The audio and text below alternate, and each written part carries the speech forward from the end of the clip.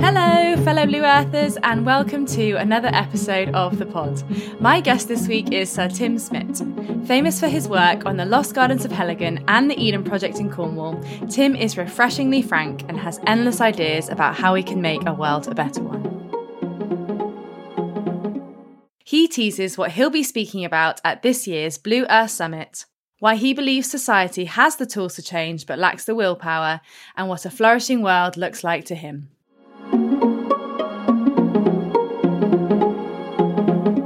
Hello, Tim. It's lovely to have you on the Blue Earth Pod today. Oh, it's great to be here. Are you sat at Eden Project HQ right now? I am. I am in my marvellous office, which is surrounded by wonderful photographs that I've collected over the years and articles that I don't want to forget because of my hatred of how computers steal information from you. It's your memory having it stolen from you. So I like to make everything that has impressed me, I nail it to my wall. And then people come in and they say to me, bloody hell, what a wall. And I explain why I do it. And they go, oh, I'd like to do that. I haven't thought of that. So every 6 weeks I walk around my room and I take probably 2 hours to look at everything on my wall. And if it's now no longer relevant, I put it in the bin. But mostly it's just growing exponentially. It's not exponentially, it's growing by a few articles a week. It does look more like an artist's studio with inspiration all over the wall, and those spaces are the nicest spaces to work in. Really cool, really cool. Tim, in your keynote speech at last year's Blue Earth Summit, you covered everything from the Bible to central government. What are you going to be talking about this year? I'm not entirely certain. I mean, I think there are some really big issues coming up in society about the nature of citizenship as against consumerism and the way that we absorb or consume the world, our appetites, if you like.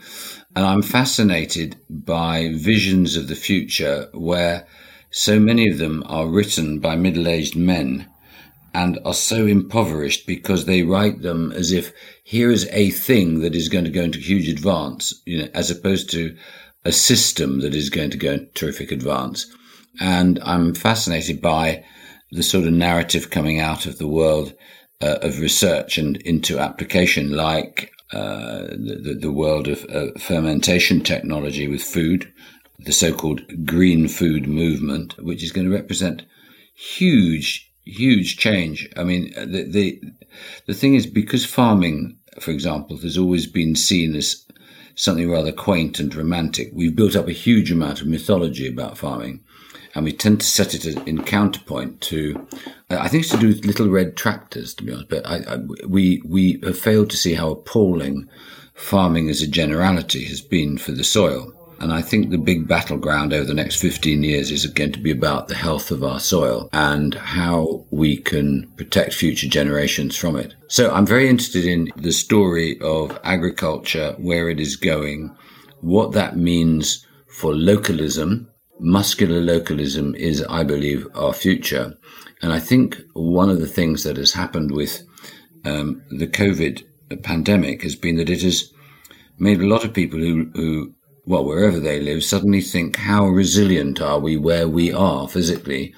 And how can we make ourselves resilient? I certainly know that here in Cornwall, there's been a very significant discussion about loyalty to local producers. And you've seen, for example, a lot of the supermarkets here in Cornwall have, since post-COVID, have been stocking a much wider range of local produce as they've seen the degree of loyalty that is being shown to the traditional greengrocers and butchers and so on. Luckily, I think the Cornish themselves are far more deeply loyal than that. And you see in many of the areas, many of the more urban areas, St Austell, Camborne, Truro, Redruth, Hale, all those places, you see the emergence of a retail class which is based on people's deep-seated feeling that it's good to have localism. And it's no longer a hippy-dippy thing. It's actually, this is muscular. And I think the next stage of all this is going to be to ask, where else can we be local? So I'll be talking about muscular localism. I'll be talking about 3D printing and the end of the supply chain. So we're partnered by Volvo here at Eden, and they've given us a number of vehicles. And I've hosted a couple of podcasts with them talking about the future. And what's really interesting is that they believe that within, it's a rather accurate figure, 17 years, but they reckon within 17 years they'll have no supply chain, that they will actually be a digital constructor, and there will be depots all over the world that will print the parts you need or the things you need where you are. That's going to be an astonishing thing, because if that's replicated in business throughout, you'll see that other than fresh food, there will be very little that cannot be made at distance, i.e., your white goods, your television, everything you can imagine really could be mended, repaired at distance, and things either at distance or made locally using things. At Eden, for example, we're talking to a 3D printing company in Italy about building a hotel here using 3D printing of all of the materials around our pit. Is it possible to build a really beautiful hotel using only materials that you found within 10 miles, say, of where you are, importing nothing? To what degree can you get that? And it's really astonishing how close it looks as if you can get. The thing is the willpower. But once you start deciding you're going to do things, that means that people who want work from you have to suddenly start thinking about how the hell they're going to fulfill your contractual thing. Money talks with change. So that was a very long womble about what I'm going to talk about, but I'm very interested in the impact of local power, local empowerment, and the purpose of democracy. Because if you change the world as much as I believe it will be changed in 15 years' time, what do you need central government for? I think you talked about willpower actually in your opening speech of last year's summit, and how, we have all the technology right now. It's just we're not angry enough. I think you said something about how people only listen if somebody says something absolutely nuts, and right now we're just being totally boring, and that we need to up the game. No, I think that's right. I think perhaps if we go away from nuts, I think one of the things which I'm sure fascinates you as much as it does me is the degree to which an establishment that is tired starts to just adopt the language of novelty, but doesn't actually anymore have any novelty left in it. So you find a language of innovation and creativity and people having leading edge thoughts, cutting edge, bleeding edge, all of those cliches. And the more of those words you hear, the more and more certain you can become that the institution or individual concerned is the antithesis of those words. I'm particularly interested. I'm very influenced and fired up by a book. Well, I've been fired up by several this year, actually. But one of them was by Professor Avi Loeb called Extraterrestrial, which you may have caught. It was a book that came out very early this year about an incident in October 2017 where some unidentified object came through space, obviously from deep space, not from our Milky Way. It swung past Earth, and then as it swung past Earth, did something remarkable. It changed its course in a way that was completely not consistent with everything we know about gravity and how things should operate. And Avi Loeb's book, Extraterrestrial, is actually about the event itself of that thing, but more importantly, it's about the response to that thing from the scientific community, who behaved in a really strange way. They could find no explanation for it other than that it was an extraterrestrial thing, but were completely unprepared to speculate what it might be. He said the absolutely amazing thing, of course, is that these are the same people who are recommending grants of hundreds of millions of pounds for theoretical physics to study parallel universes, and they're not prepared to look at what's actually happening in reality. I mean, it's actually fascinating because his gauntlet, which he throws down, is that the scientific establishment has become so conservative and so perverted by the system of grant gifts and things like that, that it basically, you have effectively an echo chamber of people judging each other's work in the knowledge that the people they are judging will at the next round be judging them. Therefore, you've created a completely cozy set of certainties, and real science is actually the loser for this. And he says very memorably in the book, he said how ironic it is that almost all of these people would cite as one of their inspirations and heroes Galileo, and yet almost all of them have become the very people that would have wanted to put Galileo on the stake. It's quite chilling. In short, then, funding for science goes to necessary truths. I'm not sure it's even as simple as that. It is that many of the great scientific researchers are working in places where they're always going to be successful, because the people that are judging it to be successful will always say so they can all get their snouts in the trough. This is a huge exaggeration to make a point. The point is that our universities, our great research organizations, are fit for maybe the middle of the 20th century, but they're not fit for answering the challenges of the 21st. The 21st century needs to be a period, in my view, but I'm not alone in this isn't a unique thought, where we return, if you like, to some of the scientific principles that you saw with what was called natural philosophy, but it was effectively the study of everything as it was, say, Darwin, Lyell, Huxley, all those guys, where everything was interesting. It was seen as systemic. Everything was part of a system.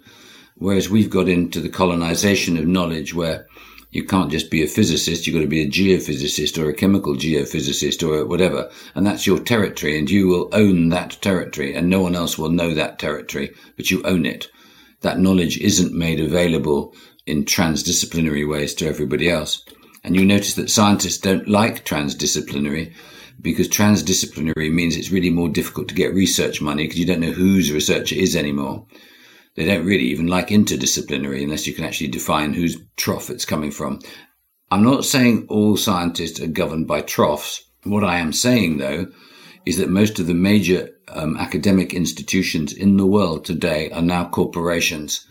Their vice-chancellors are no longer pillars of academic excellence. They are CEOs. And it's created a really strange culture of farming foreign students, for example, in Britain and America, of being perverse in not seeing that the knowledge banks that we're creating are absolutely crucial in the national interest to solve a whole bunch of problems which are clear and presently dangerous. And if we do not solve them, we will die.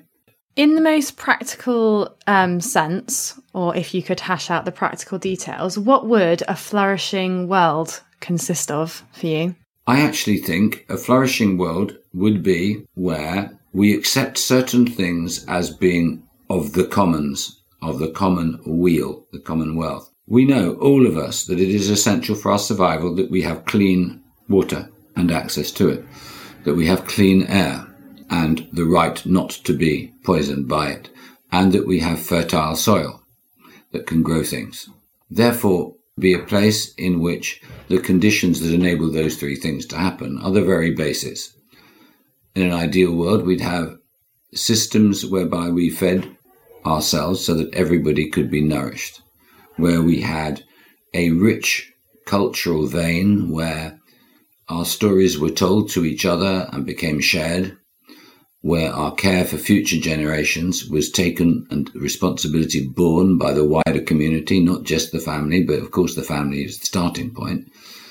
And we start to tease out a vision of, is there a purpose to being a human being? I don't have the comfort of religion, but if I look at the way we all are, it feels to me that many of us, probably myself included, are suffering a sort of spiritual starvation in terms of meaning, whatever you call it. There's got to be there's got to be more to our life. Even if we have to make it up, there's got to be more to our life than just the rather arid act of consuming. There's got to be the act of relationship. There's got to be, in relationship, we're talking about things that are not transactional. We're talking about gifting within a community. I mean, as you know, community comes from two Latin words, communos, together in gift. It is about acting us into being. So I would say the biggest challenge for our culture is to recognize that the isolation, the fractures of intimacy that we've created with our consumerist world, and our feeling that emotions are perhaps also something that are consumed and discarded, has led us we're all really befuddled, all of us a bit befuddled about what belonging means. My friend William Byrd, who is considered by many to be the father, only because he's male, of the social prescription movement, he made a brilliant speech some weeks back in which he was addressing about 100 headmasters and the civic leaders of Eastbourne in Sussex. And he said, I'm a general practitioner, and when my patients smoke, that doesn't worry me very much. When they drink too much, that doesn't worry me too much. if they take drugs which could be harmful to them, it still doesn't worry me too much. And do you know why? Because by more than a factor of 100 times, the biggest killers in our country are loneliness, a lack of sense of belonging, and a lack of sense of purpose. If you can make those things right, you will have a healthy country. And I think that's actually, of course, it's a generalization, but I think we're just not kind enough to us. We've persuaded ourselves to a script that is industrial revolution to do with productivity and, to a degree, being owned by a class superior to us.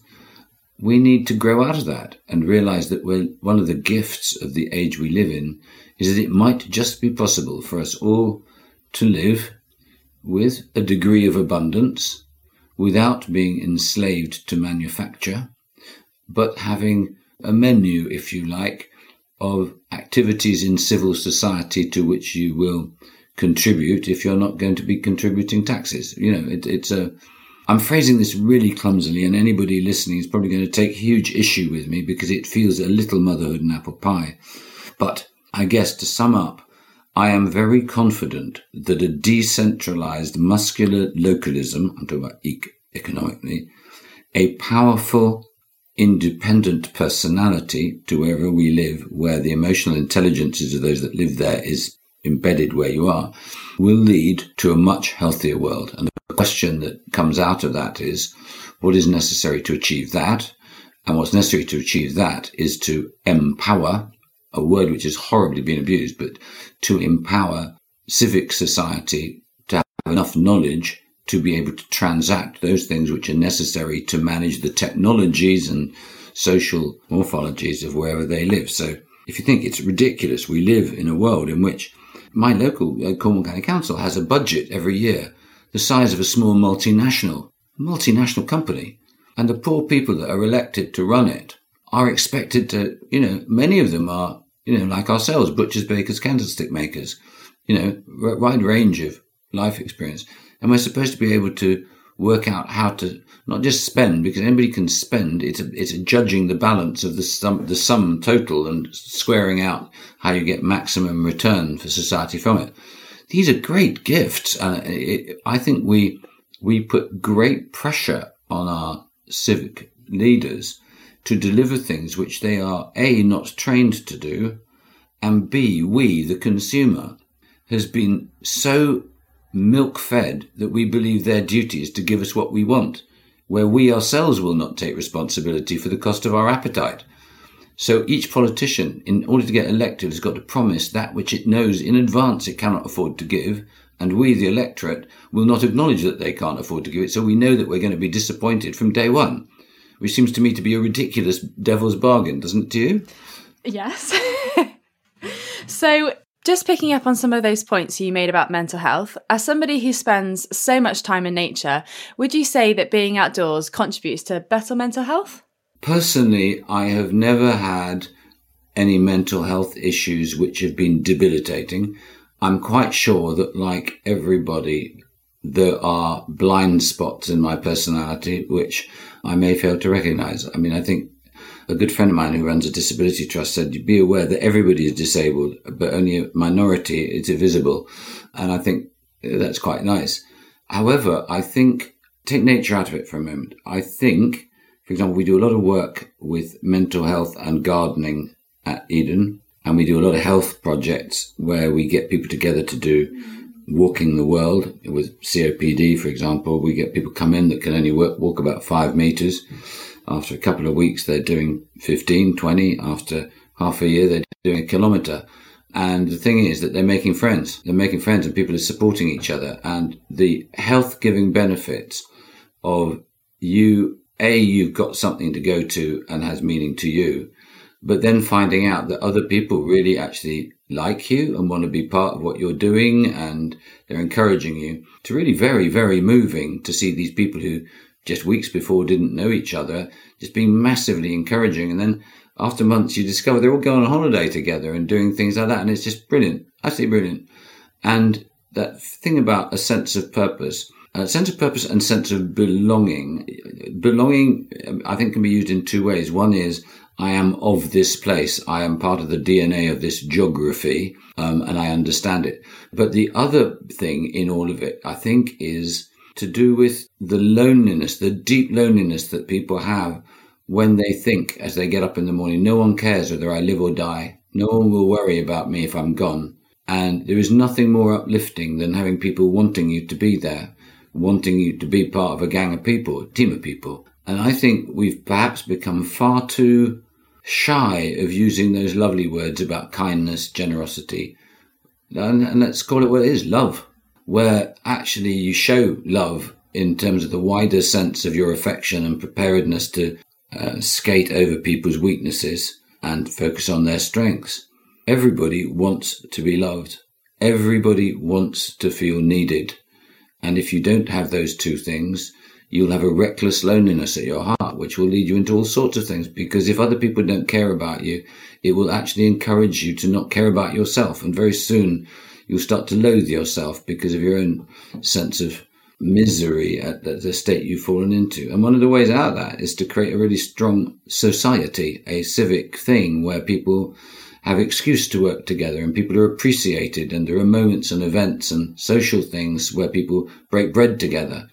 And this is very tribal, but it's tribal in a good way. It's about, you may think differently to me, but hail friend, isn't it good to be close to the fire? Draw close. And I think it's difficult. I don't know what you think, but I think we're living in a largely secular age now, where even those who have religious leanings in the formal sense are questioning is the right word, dualism of what we're supposed to be lauding in terms of our going to a church or a mosque or a temple, and the reality of what happens outside the doors of that place. And yet I know when I look to my young people in my life, my children, they are so full of wanting to feel part of the natural world, be part of something.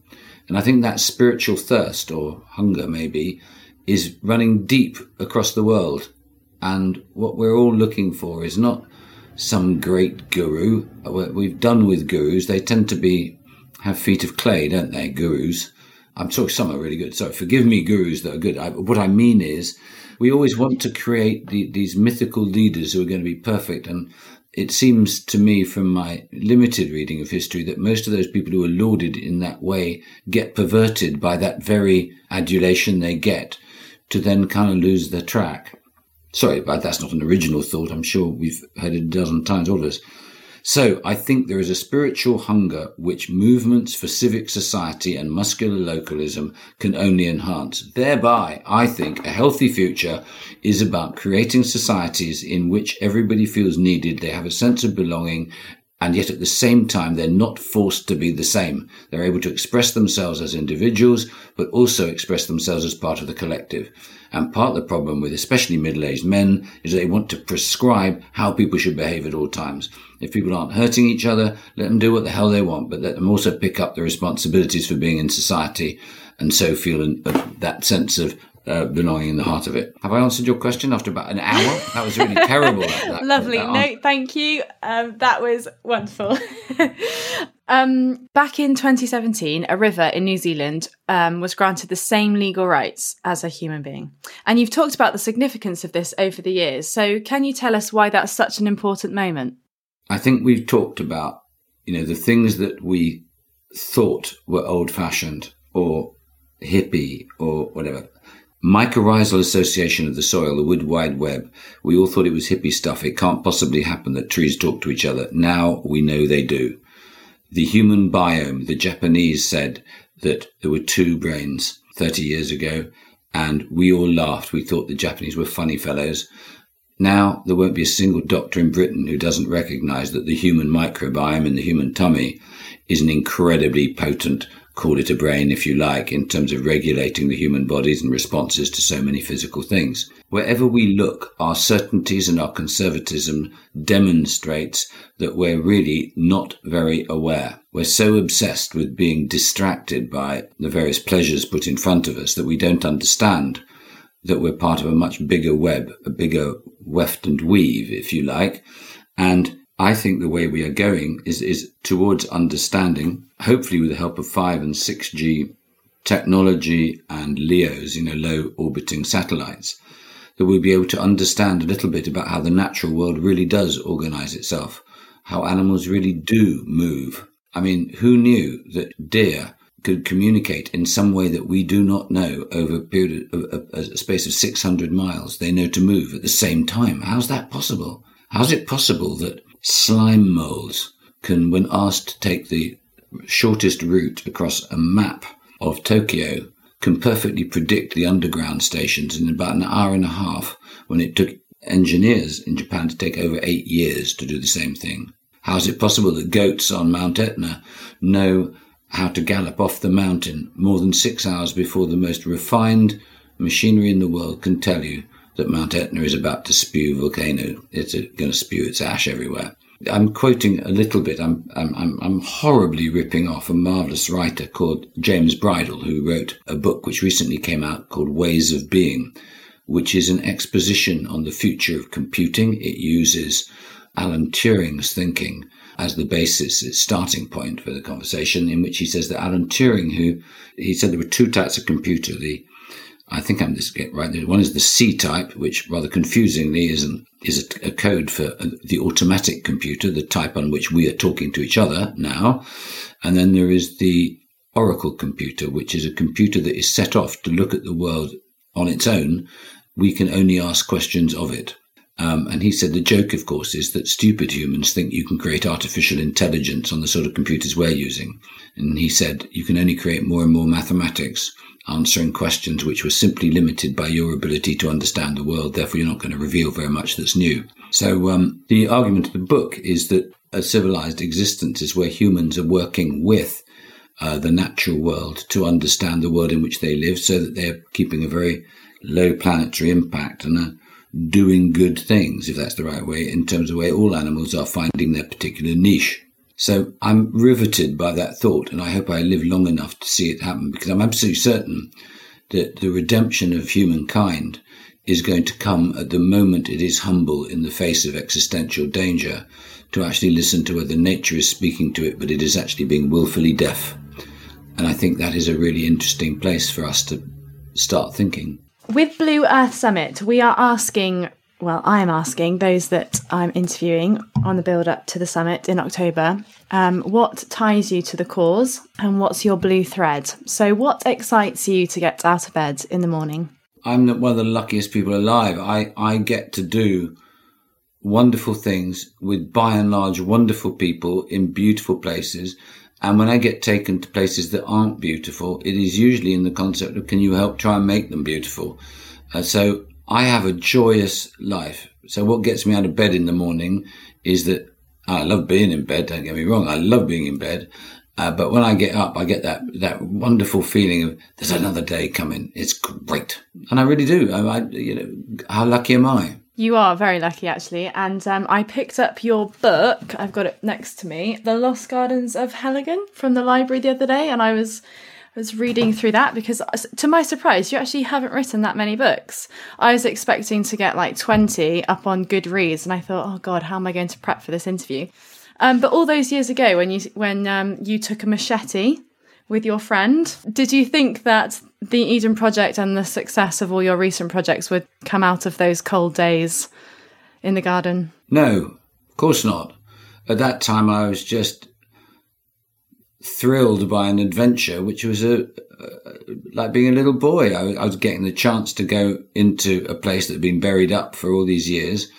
My background as an archaeologist and anthropologist, it was like being invited to play. I was cutting away, but while I was cutting away, I could see structures hidden. I could see huge trees that were nearly buried up, but they were giving away the secret of a once great garden. And it was just the most romantic thing. I mean, I can't tell you how thrilling it is to start uncovering this place that's been a sleeping beauty. And the whole adventure of getting it restored and building a team to do it and doing the television. One thing I learned, I was in the music industry for 10 years. The one thing I've learned, when I go and speak to students, or I also speak to a lot of older people who sometimes feel their best years are behind them. And I say, look, no, all you need is an adventure to get you going again. And part of the problem most people feel is that they think marvelousness happens somewhere else. They can't actually believe that great and marvellous things will happen to them. And I say that the secret of life is to really believe that marvellous things can happen here.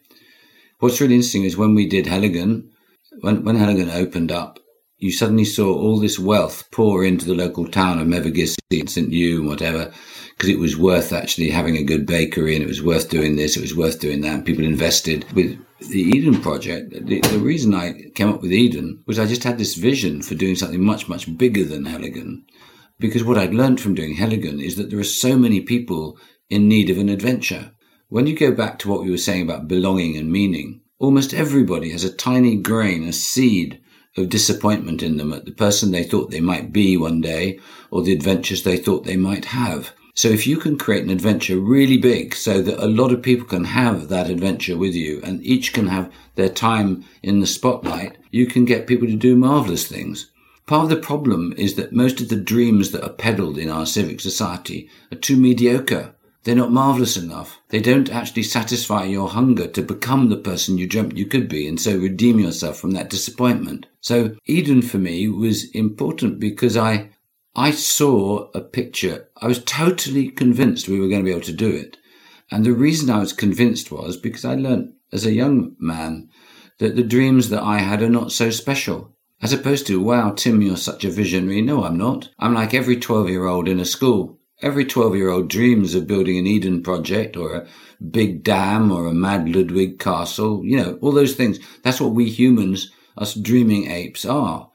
And therefore I thought, if you can dream it, I say it's a bet, it was a cert. I knew that if I could describe a vision that was like Eden is, it's so stunningly unoriginal. It really is unoriginal. We've always dreamt of magic lands that are buried in the craters of volcanoes, haven't we? That's what we do. It's that kind of magic world. That if you can imagine bringing something like that to life, I knew that if I was able to articulate what it could become, that despite its bonkersness, other people would want it to come true too. And it's like Tinkerbell theory, isn't it? Once everybody wants something to happen and they all clap their hands, Tinkerbell's alive. And that's how Eden Project was built. And that's how we can change our country. That's how we can change the world. But it's actually got to be that we've got to stop allowing politicians to talk about the future being the art of the possible. It's actually about the art of what is the limit of possible you can possibly imagine, and then go 10%. And I think us imaginative apes, need to liberate ourselves to imagine a better world, much better than the people we put in our political ruling class. Or, if they have got that imagination, the ruling class, give them permission to let out their belt, undo a button on their shirt, and stop being so stuffed. Blue Earth Summit is happening from the 11th to the 13th of October 2022 in the great city of Bristol. We believe in the power of the outdoors to improve our health and further establish purpose-led business. Register your interest at blueearthsummit.com.